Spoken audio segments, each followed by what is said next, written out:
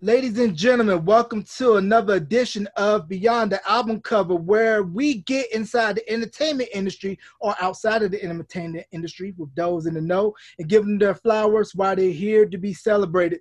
Now, the man that you see, we go way back in the time. As you can see, he's repping the G Borough on his chest. That's where we met as undergraduates at the University of North Carolina at Greensboro. He's a licensed clinical social worker and a member of the Playboy Pi Zeta chapter of Alpha Phi Alpha Fraternity Incorporated. Shout out to all my friends that are Playboys. Y'all know who y'all are. It's my good friend, Jaron, JD, Dobie. JD, welcome to Beyond the Album Cover, man.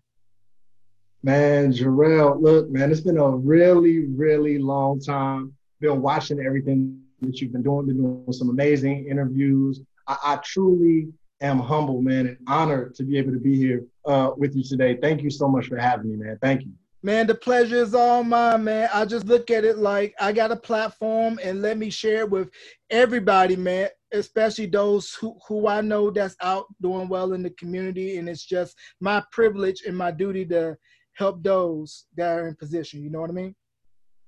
Absolutely, man. Well, once again, man, I just have to thank you for having me, man, and for having me here to be able to discuss such important topics, man. So, like I said, thank you again. Thank you so much. Oh, man, not a problem. So let's go ahead and kick it off now. You were born and raised in Greensboro? Yes, yes. As you can see, born and raised Greensboro, North Carolina. Raised on the south side of Greensboro in a neighborhood called Woodley Lakes. It's a neighborhood that is near and dear to my heart. Still taking opportunity to go back and visit. I've actually adopted the main street that runs down the middle of the neighborhood that I actually grew up in honor of one of my deceased friends. His name is Brandon Dwight Blue, who passed on November 14, 2003. And we also have taken an opportunity to develop a scholarship in his name as well. So Greensboro is a city that it will always be near and dear to my heart. I love it.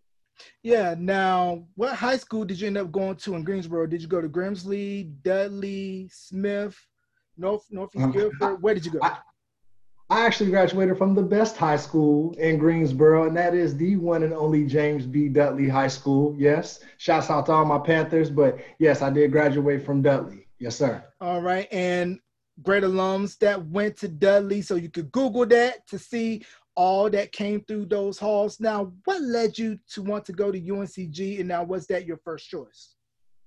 To be honest with you, UNCG was my only choice. I actually am the youngest of four boys. One of my older brothers actually ended up attending UNCG before I did. And for personal reasons, he had to leave the city and attend school elsewhere. I took it upon myself, excuse me, to go back and finish what it is that he started.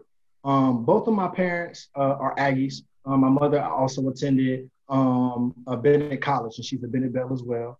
And I saw myself, wanting to do something a little different, to be quite honest with you. Dudley High School, as everyone knows for it to be, they call it Little A&T.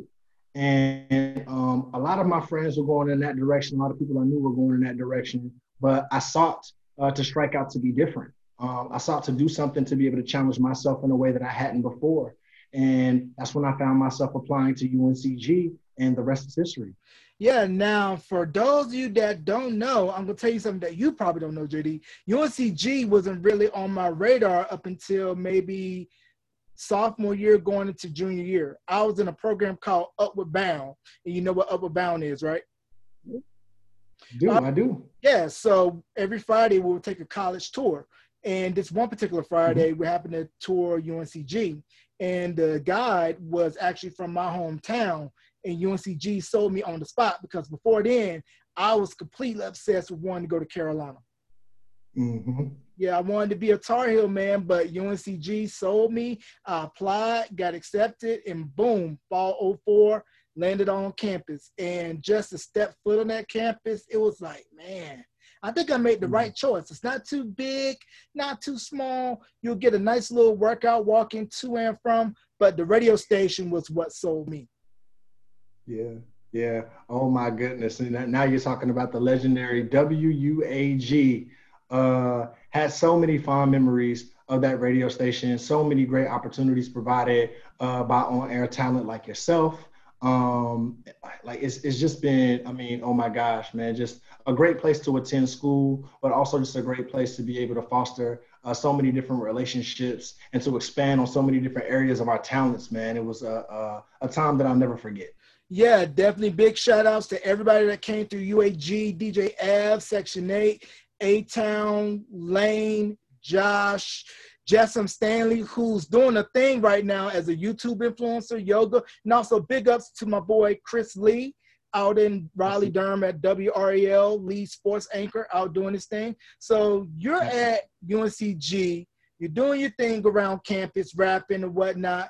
Join a couple of organizations, primarily Alpha Phi Alpha Fraternity Incorporated, Playboy Pi Zeta chapter. Shout out once again to all my friends who are Playboys, and I admire you guys from afar, the community service that you guys do, and just what the organization stands for, and just a great group of guys, you know, when going to events that you would have on campus, like the forums that you would have discussing various issues. And I feel that those forums are definitely needed now, given our current climate, especially when you're a minority on a PWI campus where you feel like there's not a lot of safe spaces where you can completely express yourself without worrying about looking over your shoulder. Mm-hmm. Yeah, absolutely. We had the opportunity to be able to create a meeting place for anyone who wanted to be able to attend to address significant on-campus political, social, academic issues that ranged from so many different topics. To be quite honest with you, it also created a platform, excuse me, for the Black and minority community at UNCG to be able to have a voice and to be able to come together and to discuss relevant topics around that were current at that particular time. So it was something that I had never seen before. To be quite honest with you, that was being done at a predominantly white institution. And it just was just so well received, to be quite honest with you. But I would be remiss if I did not say that it would have been nothing without our fellow students, our fellow Spartans. They showed up and showed out often and in large number to be able to come and share their opinions in relations to these things. And it was just a beauty to behold. And definitely some great discussions came out of that. And a whole lot of future leaders were able to emerge from such a great forum. Yeah, and while with the movie Higher Learning, seeing how all of the different groups were separated based on race and commonalities, I didn't really experience a lot of that at UNCG, excuse me, that you did have your cliques, but everybody pretty much interacted amongst each other. You rolled in different circles and you were able to ingratiate yourself with different groups. So it wasn't like, oh, all of the Blacks hang here, or oh, all the Latinos hang here. Everybody was mixing and matching and just hanging out and having a good time. Now, first coming into campus, when you first hit that class, did you feel kind of like, oh, I'm the only one here? And I'm experiencing being around white people a little bit more than I did when I was at Dudley. Right. To be quite honest with you, I had parents that presented me and my brother. Well, let me actually change that. Not actually just say presented, but actually put us in positions at very young ages to be able to interact with people of all races, to be honest with you. We had very close friends within my family growing up that were of different cultural backgrounds. At a very young age, prior to coming to UNCG, I was actually a part of a Caribbean steel drum group that was actually a traveling group around the country, and that had diverse members in it, in which the leader of our group was a white man named Tracy Thornton, and I have to thank him. To be honest with you, for so much, because he was the first person to expose me actually at a very young age to African drumming, various hand drums, Caribbean style music, Caribbean steel drums. He actually was my teacher. And through that relationship and through that teaching from him, I was able to see sights that I'd never seen before at a very young age, be able to provide for my family at a very young age, and just be exposed to so many different areas areas, and so many different musical acts, Jarrell. Oh my gosh. We traveled with Bob Marley's original Wailers band, of course, in the absence of Bob Marley, because he, of course, was deceased at the time. May he rest in peace. We also would tour with legendary reggae artist Burning Spear, actually opened up for Lauryn Hill at Walnut Creek. Also was able to open up for, oh my gosh, Machel Montano and Ecstatic, which is, he's probably the largest soca artist, arguably, that ever lived. And we had the opportunity to open for him as well. Got to play the main stage at Disney's Epcot Center for an entire month.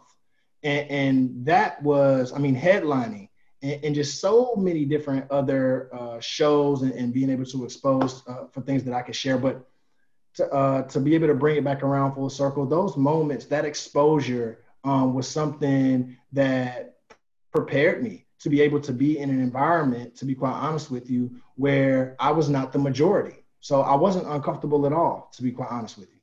Yeah, I can attest to that, because for me it's a little bit different, you know, coming from a rural country town in northeastern North Carolina, close to Virginia. Not a lot of diversity, because you can count the number of white students on your fingers, and by the time you come to UNCG, you're like, oh, I don't know how to interact here, because I'm used to being the majority. So it was definitely a steep learning curve, but it's something that I think is well needed, because you got to be able to learn how to work in different rooms, because the world is not going to be one. You're going to have to interact with different people and learn how to be in different environments, learn to ingratiate yourself and not judge a book by its cover and go by generalizations and stereotypes, because the world is much bigger than any town USA, you know?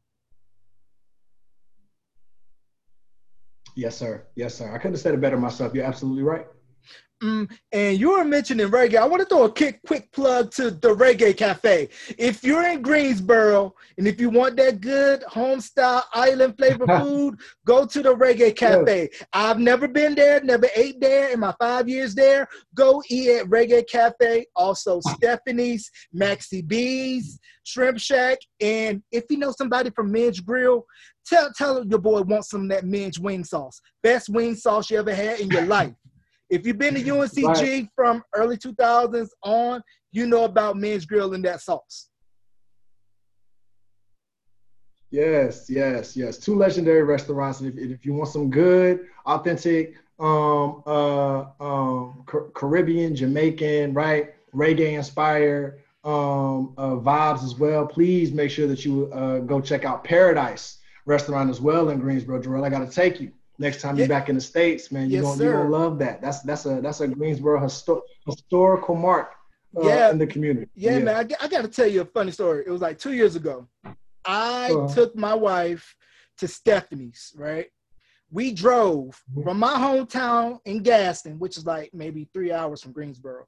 We drove all the way there to Stephanie's just so that she could try it out, because I had been telling about Stephanie's so much. And I was like, trust me, it is worth the drive. So Stephanie's, located off of Randleman Road. I want my $5 check in the mail. Definitely go check that out. So you graduate UNCG. What happens next for you after you get your degree, walk across that stage? Did you go to grad school right away, or did you take a pause to figure out, I want to reset and what I want to do? To be honest with you, I was in limbo. It was UNCG, my academic, I guess, focuses there had changed. I came in as a music major and had actually ended up changing my major midway to psychology because I found it to be more interesting. I had been a musician my entire life and wanted to kind of switch gears and be a man of many hats and not just one, to be honest with you. But when I graduated, I was kind of left not really knowing, didn't really know a lot of people in the mental health field. But it was actually a great family friend of mine. Her name is Sonia Desai.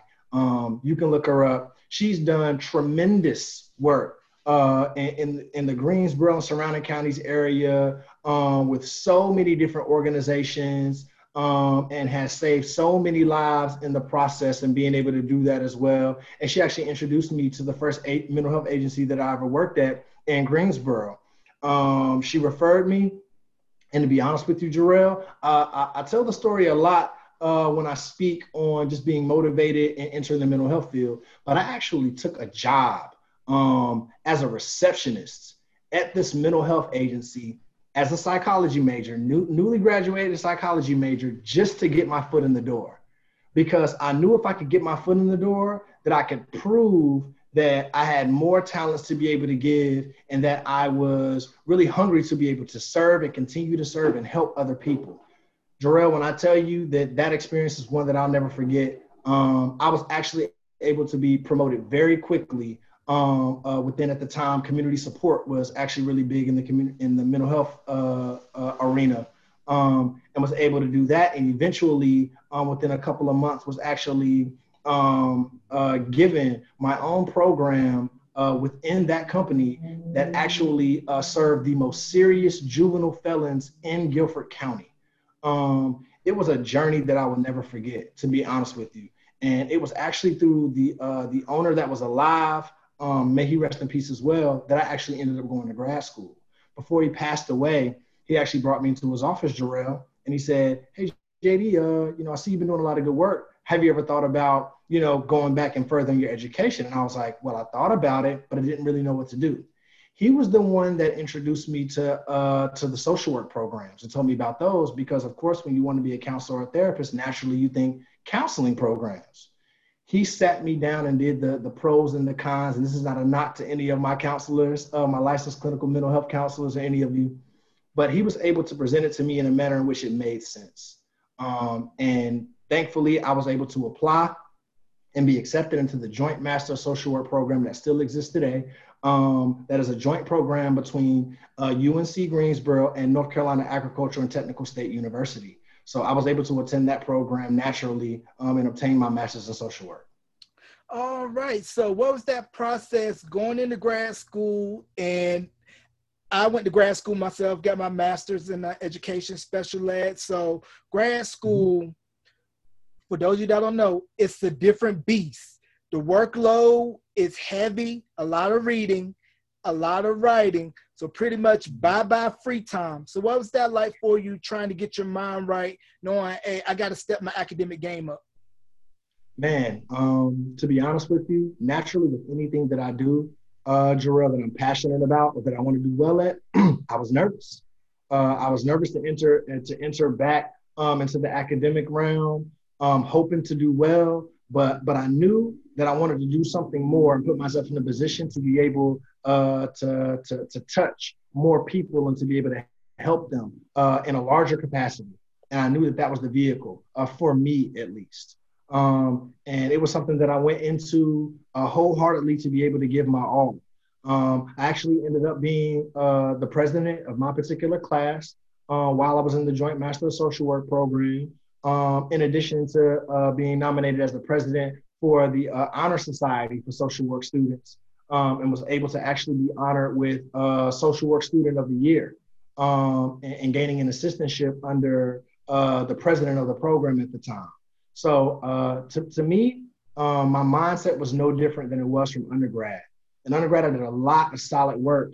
We were able to produce a lot of positive outcomes. And in entering into that realm, I was prepared to not just be a student, but to be an advocate, but to do my best. And it was an experience as well that I'm very grateful for, very grateful for that program. All right, so you get your master's and then you take the big test in order to get your bona fides. For those who don't know what bona fides is, that's another word for like license or credentials. And I'm sure they probably was telling you during the prep, like, hey, X amount of percent of people only pass the first time. Yes. You're probably going to have to take it more than once to pass. So what was your mindset going in and the outcome when you finally received that paper that says you passed? Right. Well, Jarrell, I tell this story to all my supervisees. I actually am currently certified to be able to supervise all licensed clinical social work associates and all licensed clinical mental health counselor associates in the state of North Carolina so that they can become fully licensed therapists themselves. This is the story that I tell everyone that I meet, especially the licensed clinical social work associates who are looking to take and pass their exam.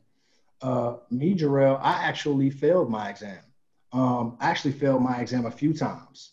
I actually took the opportunity in failing that exam.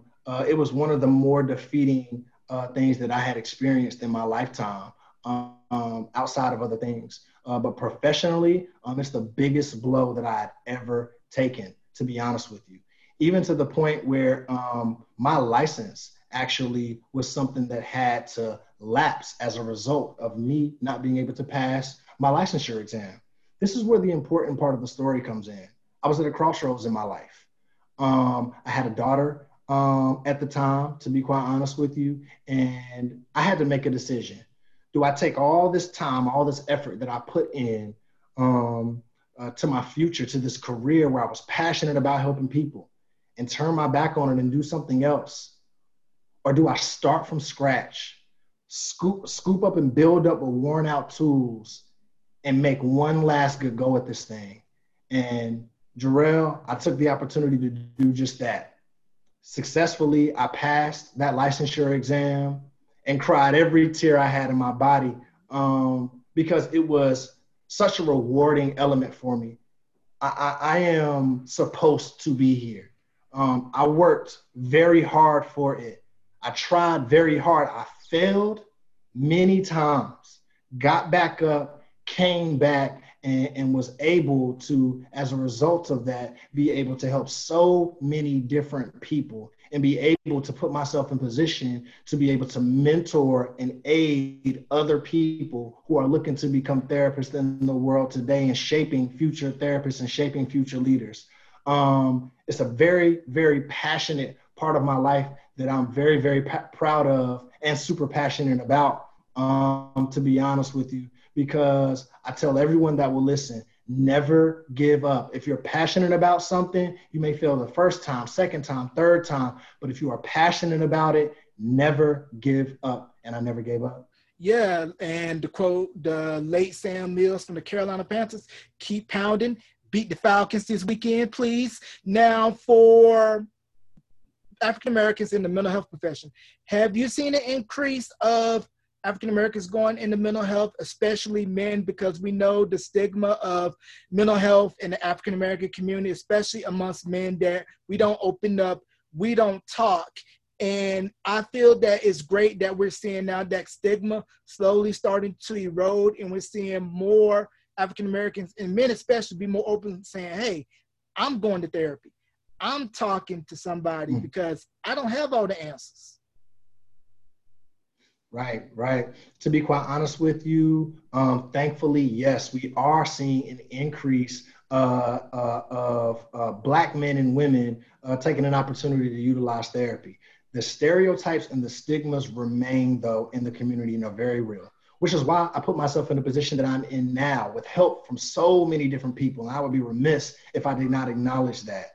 But it's important to be able to, especially in the Black community, to be able to have someone that we can relate to. I just spoke not too long ago with a fellow colleague about the stereotypes and stigmas in the Black community. You know, we commonly believe that going to therapy makes you crazy, right? Or, you know, being able to make sure that, you know what, God will work it out through everything. And so we turn to things like that. Now, I want to say this because it's very important. Anybody who ever comes to me within therapy and talks about like their support systems, like their faith leaders or their church, guess what I do, Jarrell? I encourage them to continue to utilize those things because those are strong, positive supports in their lives. But I remain to put myself in place to be that extra step of help in the event that they need it. And you know what? Being able to address those stereotypes as well in relation to men, being vulnerable, opening up to somebody makes you weak, or you're not strong if you're going to see a therapist. It is the opposite. It is the opposite. Being able to make sure that you can open up and address these things in order to improve yourself is something that is positive. So that's why I'm here. I'm here to make sure that we eliminate the stigmas and to make sure that you have a face that you can relate to when you walk through those doors, to be able to understand you and be able to reiterate things to you in a manner in which you can understand it so you can feel understood in turn. Yes, sir. Yeah, and I was thinking back to a class that I took while I was at UNCG about gender and identity.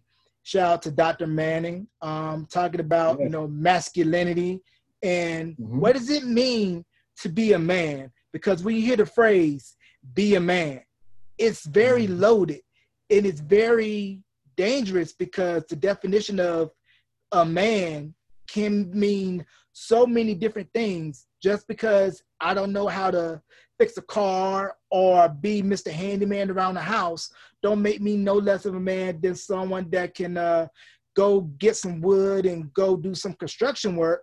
And I just think that it is a good thing now that we're starting to be open and defining our own meanings of what does it mean to be a man, to be a woman, and to not be held down by those gender stereotypes or those stereotypes in regards to sex. And I just think that the work that you're doing is very valuable. I commend you, and I encourage anybody, if you are going through and if you need therapy, seek it. If you are going to church and using religion alongside therapy, do that as well. The more support that you have, the better off you'll be. Now, going into young people in mental health and music, Cardi B and Meg Thee Stallion just released a record not too long ago called WAP. It's not Woman Anointed with Praise. It means something else that we can't say here. But how do we feel that that message, along with, we go far back with Foxy Brown, Little Kim, the images and the lyrics that's depicting women in a certain way, to where young girls are not being fed with the counter images of like your Queen Latifahs, your Rhapsodies, or those that's more conscious and showing, hey, I don't have to show everybody everything in order to say I'm a woman. Right. This is a very important topic, and it's important to be able to recognize one of the most obvious things. This is adult content. Even when we were younger, right, Jarrell, and we had the Little Kims of the world, as you mentioned, the Foxy Browns of the world, and we had like these female artists, who may have dressed provocatively, or even male hip hop artists that are using like explicit lyrics and things of that nature. It's important to be able to recognize that they are making music, right, and content for a specific audience, and that is the adult audience, to be honest with you. Now, do we have children that are exposed to these things on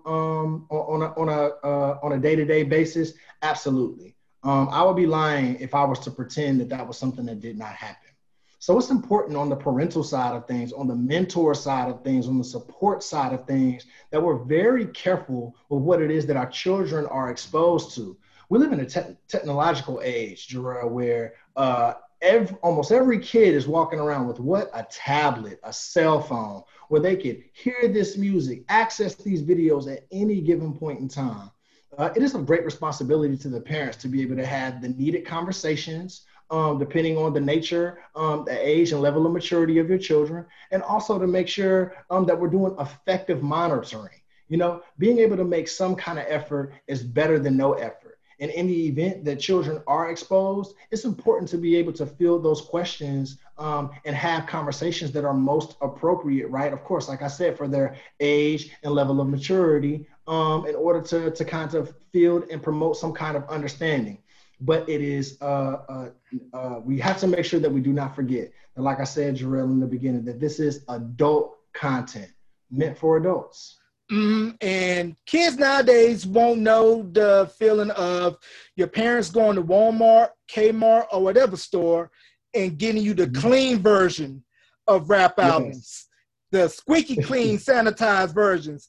Because when Snoop Dogg was talking about it ain't no fun, in the clean version, he's saying it ain't no fun when your toys are on the floor. But the important thing with artists is that, you grow as you mature. Because I look at Jay-Z, shout out to Ski Beats from Greensboro, Greensboro putting it down, did Reasonable Doubt, Camp Low, Original Flavor, just to see Jay-Z's growth from Reasonable Doubt to 444, the way he was talking about ownership, grown man stuff.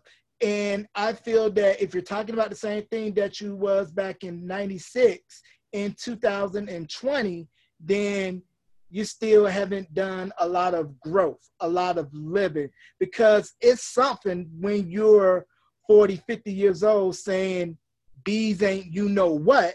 But if I say I love my wife, you know, I'm faithful or whatever, it shows the evolution. Hopefully that your fans could have the evolution alongside you as they grow and experience, because it comes a point in your life where you have to put those childish things behind you when you have somebody else to answer to, whether it be a child or a significant other. Then we just hope that artists and those in general can have that linear path of growth and maturity. Mm-hmm. Absolutely. Absolutely. Yeah, you're definitely very right.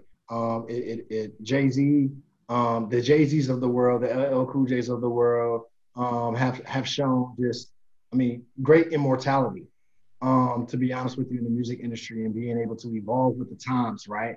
Be able to talk about the changes of the things that are going on in their lives, and able to address their audiences that are growing with them. And it's been amazing to be along for the ride. And it just doesn't seem to be anywhere near over. And that's the exciting part about it. Like I still wait in anticipation, to be honest with you, for a Jay-Z project, solo project, to be able to come along, just to see, you know, like I said, what's next? Like what left does he have?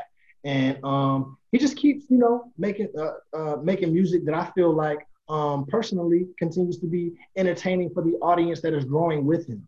So that's an amazing talent, to be honest with you, to be able to last that long, and continue to be highly anticipated and sought after sonically. That is amazing. It's amazing. So yeah, it's great for our artists to be able to have that kind of longevity in the music industry. Yeah, and to not put out an album in years and still spend money from 88, I mean, you are the GOAT for that. You see what I did there, right? So what is your thoughts on Rapsody? Because when I first heard Rapsody and saw that she was from the 252, my neck of the woods, I was like, okay, we really about to be on now, especially for the females.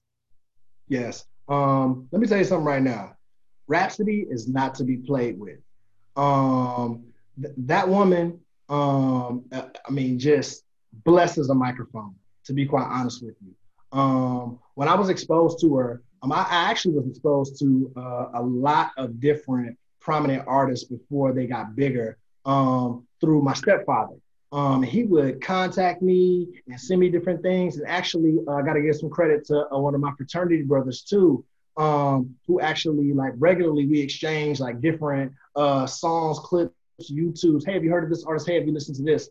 And when Rapsody came my way through those channels, to be honest with you, man, I was blown away. I mean, we have a lot of female talent in the game, and we have had it, you know, for some time. And it's great to be able to see them actually out here with the lyrics. And Rapsody, oh my gosh, has the lyrics. And it's just amazing, like I said, because what it does is it just sends me through the wormhole, right? The rabbit hole, rather, of just so many different artists, female, male, different cultural backgrounds, right, in different countries that are just out here killing it. But much respect to Rapsody and all North Carolina artists that are doing major things right now. It's just wonderful to see, and it makes me very proud. It does. Yeah, big facts, because when the Eve album dropped, I was like, that's my top 5 album of the year. That, along with YBN Cordae, Lost Boys, and then May the Lord Watch by Little Brother. Another connection with Rapsody, a friend who I went to school with actually plays in her band. Oh, wow. Yeah, plays keys for Rapsody. So when I saw him on something on Netflix she was on, I was like, yo, I went to school with him. But it's just definitely good for me to see North Carolina putting on right now, not only in music, but sports as well. You know, we got Bam Adebayo from Washington in the NBA Finals. We had, I think it was Montrezl Harrell from Rocky Mount win Most Improved Player of the Year. Brandon Ingram from Kinston Kobe White out of Goldsboro, Jimmy Graham from Goldsboro. We still got Mm-hmm. CP3 from Winston holding it down in the league. PJ Tucker Mm-hmm. from Raleigh. So NC, you know, it's definitely a great time to be from the Tar Heel State. That's right. That's right. I mean, producing so many different talents from so many different areas is something that people should continue to make sure that they keep an eye on, because North Carolina, I mean, has just been prominent in so many different areas of the world, and we continue to be just that. So I couldn't be more proud, to be honest with you, Jarrell, to be from North Carolina. I represent it everywhere I go, represent my hometown everywhere I go, and it's just something that I'm very proud of. Yes, same here. I rep 252 everywhere I go, even though I'm in New Mexico, the 505. Whenever I go home, I got to stop and hit up Bojangles, hit up Cookout. And we're known for more than just Pepsi, Texas Pete, NASCAR, birthplace of Michael Jordan. Now, I want to switch gears back onto mental health and young adults. Now, we know that in most places, it's either online learning only or it's a hybrid, where it's in person or online. And what I've been noticing is that for a lot of our young people being away from their friends and doing like we're doing now, sitting in front of a computer, virtual learning, it's having a dramatic effect on their mental health. So how can the young people combat mental health fatigue and still be able to get that social fix of being around their friends while maintaining safe social distancing protocols depending on your state regulations? Mm-hmm. Great topic. I've actually had the honor to speak on it on several different occasions in relation to the pandemic, with that being the primary focus in the world, amongst other things right now. And it is important to make sure for my parents and students to make sure that we're having these conversations, right? Making sure that we're actively talking with one another about what it is that's going on. What is it that your children actively understand about what is happening in the world right now? Be able to seek their input, right? Field questions and be able to keep the door open for conversation, right? Also, with the pandemic has come so many different, Jarrell, unforeseen changes in routine, schedule, circumstances, right? It's important to be able to create some normality or some hard schedule moments within our lives, right? Scheduling bedtime, scheduling family times, scheduling breaks, right? And being able to do things like that. Also taking an opportunity to normalize what folks are going through. You are not alone. There's so many different children that are dealing with what it is that you are dealing with, and taking an opportunity to recognize that, you know what, you're not the only person that's going through this. I have an 8-year-old daughter, Jarrell, and she has to take the opportunity to utilize virtual learning as well, and hasn't had the opportunity to be around her friends as she would like to in the past. But if there are ways to be creative, we've had Zoom parties, Jarrell. We've had like porch parties where, like, you know what? You're on your porch and you're driving up in your car and you're taking an opportunity to interact from the sunroof of your vehicle or just outside, and being able to just to lay eyes on your friend has been something that has just been so rewarding, right? And we can't forget our coping skills, right? Making sure that kids are exposed to walks outside or exercise or riding your bike or like any kind of family outing where you can just get out of the environment that you're in all the time. It's important that we stick together and also to be creative. And because solutions are not one size fits all. So make sure that you're taking an opportunity to engage with your neighbors and other support systems to see what it is that is working for them, and share your ideas and things that have worked and things that have not worked with one another in order to build up what it is that will work for your family and for your children. It's very important that we stick together during these times. Yeah, and for me being a former educator, special ed, my concern is about, you know, the parents of children with special needs, just trying to figure out how are their needs being met if they're on a BIP or IEP, especially if you're doing virtual learning, because I know for a lot of working parents, it's a dilemma depending on what profession you're in. Some are a little bit more flexible, willing to work with you, while others, you got to make that decision where like, hey, I got to stay full time and be teacher to my kids or go out and get this bread. And you shouldn't put a parent in that situation where you got to choose my kids or my job. Yeah. That's been something that I've been dealing with a lot. as a therapist in the outpatient setting and talking with parents that are dealing with a lot of anxiety and a lot of depression in relation to these changes and having to make decisions and balance those. It's been difficult for some, and others have been a little bit more fortunate. But even if you're on the fortunate side, we cannot take an opportunity to forget that there are folks that are struggling. And that's what I meant by being able to make sure that to remember that we're in this together and to stick together, because there's always someone that can use our assistance, our support, or just a listening ear. Yeah, and I'm going to relate this to a little bit with my day gig. I work for the state of New Mexico Human Services, and just seeing a lot of people applying for benefits, and some say, man, this is my first time. Having that stigma of, feeling ashamed, feeling embarrassed.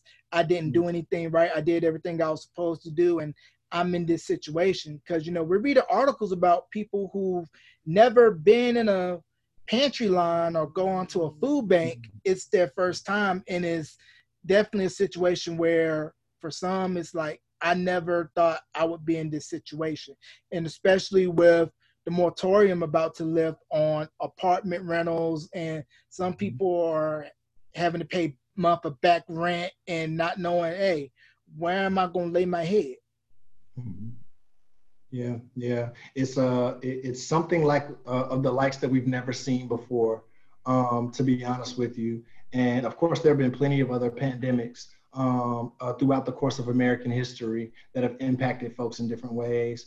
But for at least the majority of living Americans at this time, this is something like we've never seen before, where we're seeing a lot of folks being evicted, a lot of financial crises, a lot of mental health crises, a lot of racial tension as a result of things that are going on as well. Some folks are calling it the perfect storm. I'm calling it the perfect opportunity for us to be able to rise from it. It's in the face of adversity where you find your most noble self. And all of these things present opportunities for us to rise again, as we've done before. Yeah, because to me, it feels like, and Do the Right Thing, where it's a hot summer's day in Brooklyn, everybody's hot. You have all of these tensions starting to boil and spill over. And I feel we're at that point where everybody's like, look, I don't want to listen to you. I don't want to listen to you. I don't care what the governor says. I don't care what so-and-so says. I'm going to do what I want to do because I want to get out of this house. I've been cooped up for X amount of months. I don't want to wear my mask. I'm going to do what I want to do. And as we've seen in states all over, there's been rises in COVID deaths, rises in cases of some people not wanting to listen. Mm-hmm. Yeah, absolutely. And it is unfortunate, to be quite honest with you, that we've had so many different people pass and experience any kind of effects from COVID-19. I strongly encourage folks to put themselves in positions to be the safest as they can for themselves and their families, regardless of what it is that you believe. There are folks on the left and to the right, that believe different things in relation to the pandemic and COVID, whether it doesn't really exist to, hey, wear a mask everywhere it is that you go. I'm just asking for folks to make sure that they make the decisions that are best for the health and safety for them and their families, to be quite honest with you. As for me in my profession, I take all the proper health and safety precautions to make sure that I am not aiding in the spread of any airborne viruses, such as COVID-19, that has a high rate of spreading and can affect people of all ages in many different ways. So it's important to be safe. It is. Mm-hmm. And given with social media, with everything gets so right, so left, no matter what your political or religious affiliation is, how important do you think for people it is to just turn it off, not deal with it for like maybe a day, a week, a month, or what have you, to just get it away, go out for a walk, meditate, pray, whatever it is that you do, and just clear your mind of everything that's going on? Absolutely. In my clinical opinion, I definitely suggest it. It is completely okay to be able to take a break from these things. Limiting social media exposure, taking an opportunity just to turn the news off, right? I'm not saying completely ignore it from now until the end of time, but being able just to take a break from, so many different sad stories and so many different serious topics in order to be able to just relax and rejuvenate continues to be important. Like you said, going for a walk, getting some sunshine on your face, doing something positive like a gratitude journal, right? Or anything else that helps to lift your mood. Taking an opportunity to listen to positive music, right? Where they're talking about positive things and something that puts a smile on your face or gets you dancing. Like being able to expose yourself to positive things of that nature can pay dividends in a tremendous way. Yeah, Absolutely. or you could do mirror raps like my girl Issa Rae in Insecure. Absolutely. Those two. Hey, whatever works for you and what is the most affirming to you in a positive way, do that, even if it means mirror rapping. My favorite pastime. Yes, sir. Or walking around talking. So whatever you got to do to get yourself through, be like Nike and just do it. So how can adults get themselves mentally prepared, even though like with everything going on, because you're balancing work, you're balancing kids, if you're married, you're balancing married life. So what can adults do to where I can be my best self, not feel like I'm burning the midnight oil and not having enough Right. to give? Right. It's important for adults, it's important for everyone to make sure that you are paying attention to yourself. Notice when you're starting to act unlike yourself or act out of routine, or if somebody that's within your supports or someone that you respect is able to actively notice that, hey, you're acting differently or talking differently, reacting differently, behaving differently in any particular way. It's at that particular time that you know that you may have to take a step back from something or be able to utilize the coping skills that work for you. Notice that I said that work for you. Coping skills and solutions are not one size fits all, Jarrell, despite popular belief. Because we like, folks love to do that, make suggestions for things that work for them. It's important to be able to ask somebody, hey, what is it that works for you? Or what has worked for you in the past? Or what are some things that you naturally enjoy doing that help boost your mood and put a smile on your face? Like those are the most genuine and most impactful coping skills that exist. And being able to make sure that we dig within the crates of ourselves to see what it is that's on our utility belt already to be able to use. And in the event that, guess what? The things that you're using are just not working out. The supports that you used in the past are just not making as big as an impact as they were before. To take an opportunity to evaluate the need for professional help. It's nothing wrong with being able to seek an opinion from a professional. When you're sick, folks, go to the doctor. If you have a sore tooth or something like that, you go to a dentist. If you're just not feeling like yourself, it is okay to be able to seek out a therapist. And we're here and more than happy, willing, and ready to be able to help. Yeah, and whatever works for you is like going to a custom suit shop. You're not gonna get a Mm, suit that's made for JD. The mm, tailor's gonna look at you, measure you up, say, okay, you mm, like your pants a certain way, I'm gonna make it just for you. You like your shoes a certain way, I'm gonna get your shoes just for you. You want your jacket like this, I'm gonna get your jacket just the way you like it, and only you can wear it. So look at your mental health as going to S&K, Men's Warehouse, or wherever you like to get your fine suits, or if you're in the Detroit area, probably somewhere on every corner.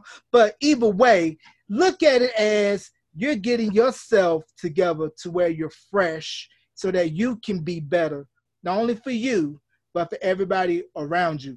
Now, real quickly, I want to talk about the creative space in the entertainment industry. I mentioned Issa Rae earlier, and of course, Insecure, big show HBO. She got to start on a YouTube web series, Awkward Black Girl. But we're also seeing the explosion of Black creators all over, such as Lena Waithe and The Shy, Donald Glover in Atlanta. So, how do you think about the positive representation of African Americans in the creative space? And I believe we haven't really seen that many representations since the 90s, with Boys in the Hood, Menace to Society, Juice, Fresh, Underrated Classic, Dope Stupid Dope Moves. The list goes on and on of all those great movies that came out during that time period. And we're kind of seeing them building off the shoulders of those movements of decades past. yes, it is. It is. amazing to see so much melanated magic out here, Jarrell, to be honest with you, man. To see so many different members of the Black community out here utilizing their talents on grand stages, and not just keeping their talents or their philanthropic efforts to themselves, but taking an opportunity to reach back into communities, giving folks opportunities to be able to utilize their talents or display their talents on different platforms that would have otherwise gone unnoticed. It's an amazing time that we're living in right now. It's an amazing time, to be honest with you, to be Black and to be proud, to be honest with you. And it's something that I'm very passionate about talking about, something that I'm just very excited to see when I see Black and brown people in positions to be able to display their talents and give back to the world in so many different ways. We're just not, like I said, one-sided or just able to wear one hat. There are folks that are out here that are not just entertainers, but they're businessmen and women, and they're involved in so many different other efforts, collaborative efforts, political efforts, advocacy efforts, mental health efforts. It's just been amazing to see, and I could not be more proud. It's very, very motivating, very encouraging. Yeah, one word of advice, people: be like Ace Boogie.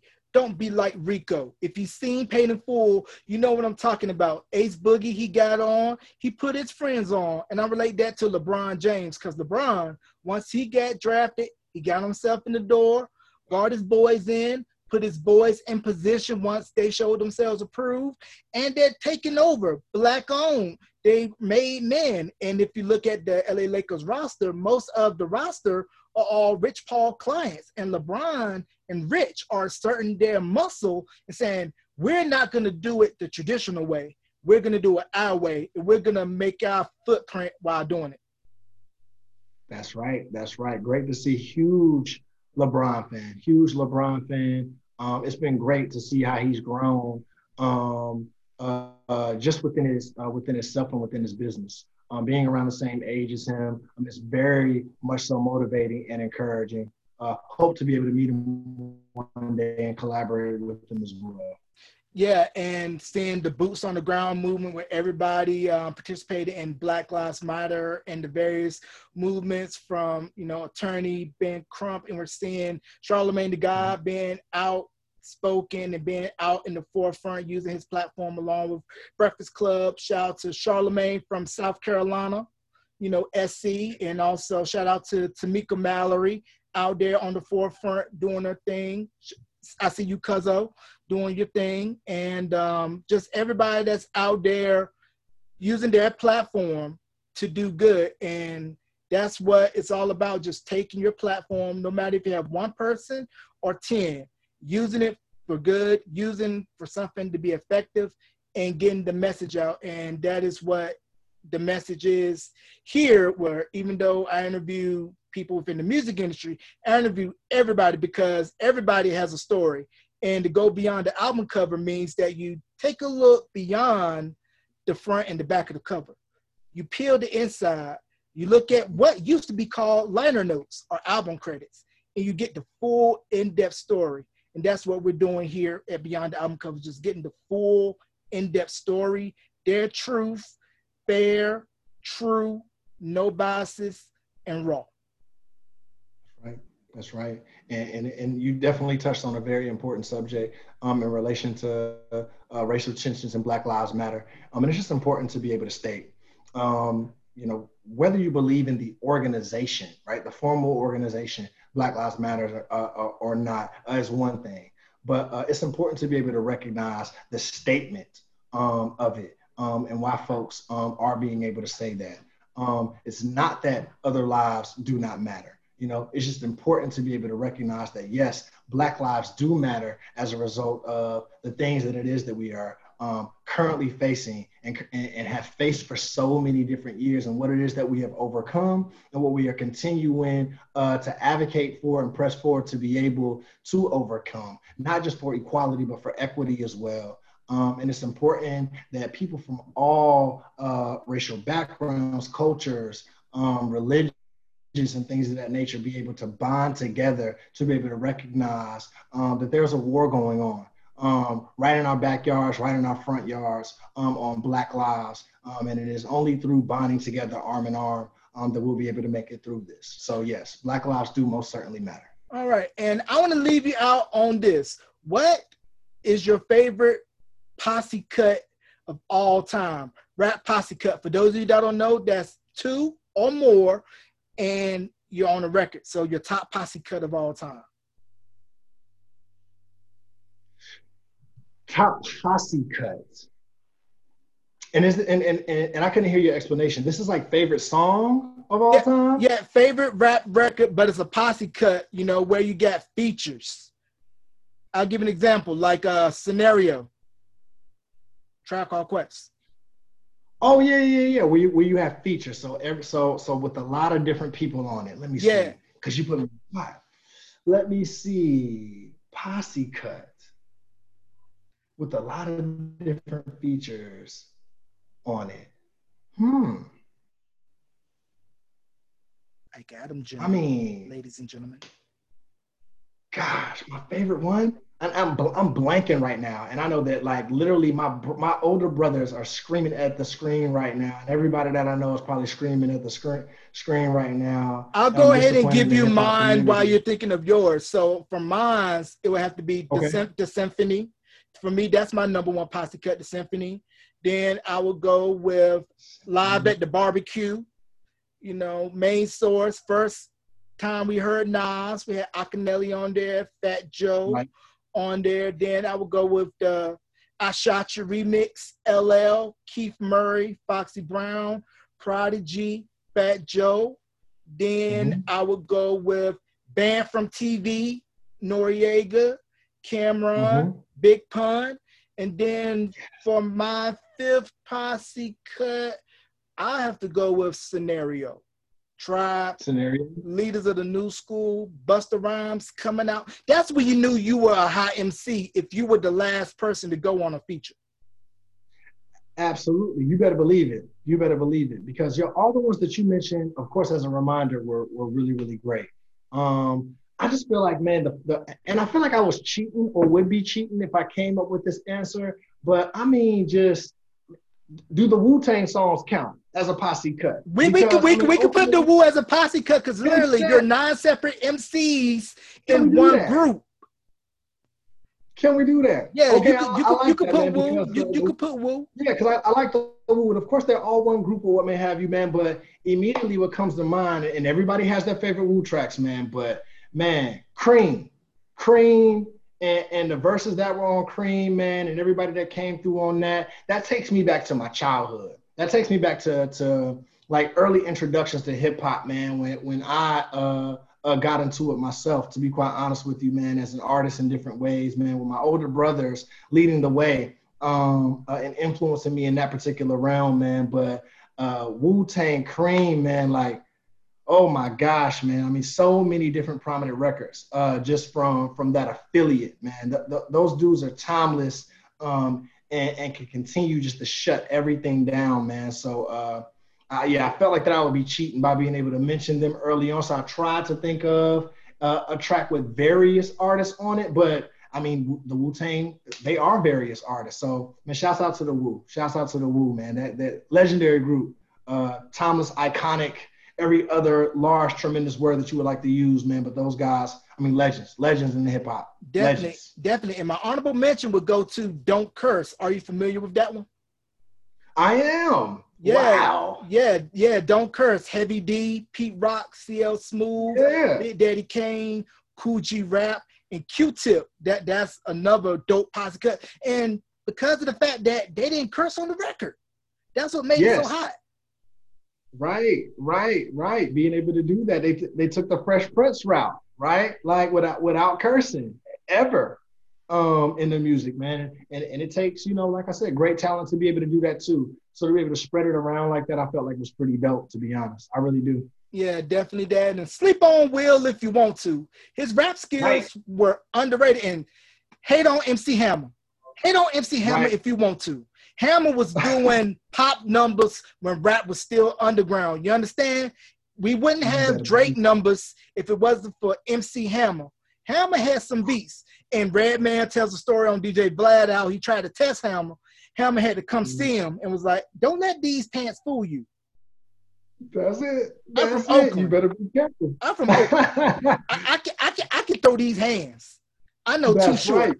Yeah, shout out to Too Short. Shout out to E40. And before we go off, man, I want to talk about the Rough Riders and No Limit Chronicles. Just thinking about their movements and how they were able to take sounds that were confined to regions of the country and it became nationwide, especially what Master P did on the business front. Yes, man. I mean, two huge organizations, man, that changed hip hop in dramatic ways, to be honest with you, man, that just had so many different talents within them, and the backstories were 10 times as better, right? So, like, I was a huge fan of both, man, of both the Rough Riders and No Limit. Still listen to both organizations' music today. To be honest with you, I would be remiss if I did not mention Cash Money, because when Cash Money kind of started entering themselves into the mix, when No Limit had already established themselves, right? Like, it was something like, you know, a lot of people slept on them. But I'll never forget when I was in middle school was when I got introduced to Cash Money through one of my peers at the time. And I remember that first tape that I heard, and it had all of them on it, man. Hot Boys, of course, and everybody that was affiliated with them, of course, Juvenile, Turk, BG, Lil Wayne, right? And literally, man, just hearing them and just hearing how they were able to approach the records, I knew that they were on to something. And of course, the rest is history. Such iconic organizations with such iconic music, timeless beats. Oh my goodness. Just takes you back to a good time within life. And a good time within hip hop as well. I feel like the hip hop just has so many different eras that, depending on how old you are, right, you can appreciate, and others may feel differently than that. But it's just important to be able to respect the game and how much that it continues to evolve, and how much that so many people have given such timeless music to. Absolutely. Yeah, and definitely shout outs to the godfathers of Southern rap, Uncle Luke down in Miami of Luke Records, Yes. Jay Prince, Rap a Lot, and also Memphis doesn't get enough credit for the blueprint that they laid in hip hop, you know, with DJ Spanish Fly, 8 Ball, MJG, 3-6. I had a chance to go to Memphis last year, and coming out of the Civil Rights Museum, there was the arcade restaurant. And I was telling my wife, I was like, that's where 3-6 Mafia did the Tear the Club Up video. Right. Absolutely. Wow. A lot of people don't know that. And of course, I mean, I expect for you to know, absolutely. But I mean, great artists out of Memphis, man. Great artists just out of the South, man. The South is not to be disrespected, you know. So, yeah, much respect, man, to everybody out of the South, man, that have been able to contribute to hip hop and continue to contribute to hip hop. Yes, sir. Yeah, because like Andre 3000 said, when Outkast won the Best New Artist at the Source Awards, the South got something to say, and decades later, we are still saying it, and we're still repping. That's right. Yes, sir. So, do you have any shout outs you want to give before we conclude this interview, and also plug your social media? Absolutely. Oh my gosh, endless shout outs. Shout out to Greensboro, North Carolina. Thank you so much for raising me and continue to influence me and continue to push me. Shouts out to my alma maters, Dudley High School. Shouts out to UNC Greensboro, UNCG. Shouts out to North Carolina A&T as well, for all the influences, of course, within my family, within the city, within the state, within the world, to be honest with you. Shout out to the Playboy Pi Zeta chapter of Alpha Phi Alpha Fraternity Incorporated. Shouts out to my older brother. Shouts out to my parents, my family members, friends. Shouts out to my beautiful daughter and my most wonderful, beautiful, gorgeous fiance, Courtney. Love you very much. Love you all very much. Jarrell, shouts out to you, man. You came to me during a time, to be honest with you, man, where I've been able to increase my public presence. And being able to talk about mental health as a Black provider. And it's been something that I have been truly grateful and honored to be able to do, man. And I'm even more honored to be able to do this on your platform as a fellow Spartan, my brother. I salute you and I appreciate you for being able to have me today, man. This has been amazing. Y'all don't fault me for the posse cut, for me getting stuck. I thought I was cheating with Wu-Tang, but thank you so much for having me, Jarrell, man. This has been amazing, man, and you've always been a trendsetter and being able to do some tremendous interviews, and I'm just honored to be able to be amongst the numbers, sir. Thank you very much. Man, I appreciate you, and you can catch this interview on Beyond the Album Cover, available on all streaming platforms and on YouTube at youtube.com/J85. Follow the Facebook show page, facebook.com/Beyond the Album Cover, to stay updated. Ladies and gentlemen, once again, right here on Beyond the Album Cover, my good friend, Mr. Jaron JD Dobie, licensed clinical social worker. JD, thank you for coming on, bro. Thank you so much. Thank you so much, Jarrell. Special shout out to Invincible 251 as well. And Jarrell, thank you so much for having me. No problem.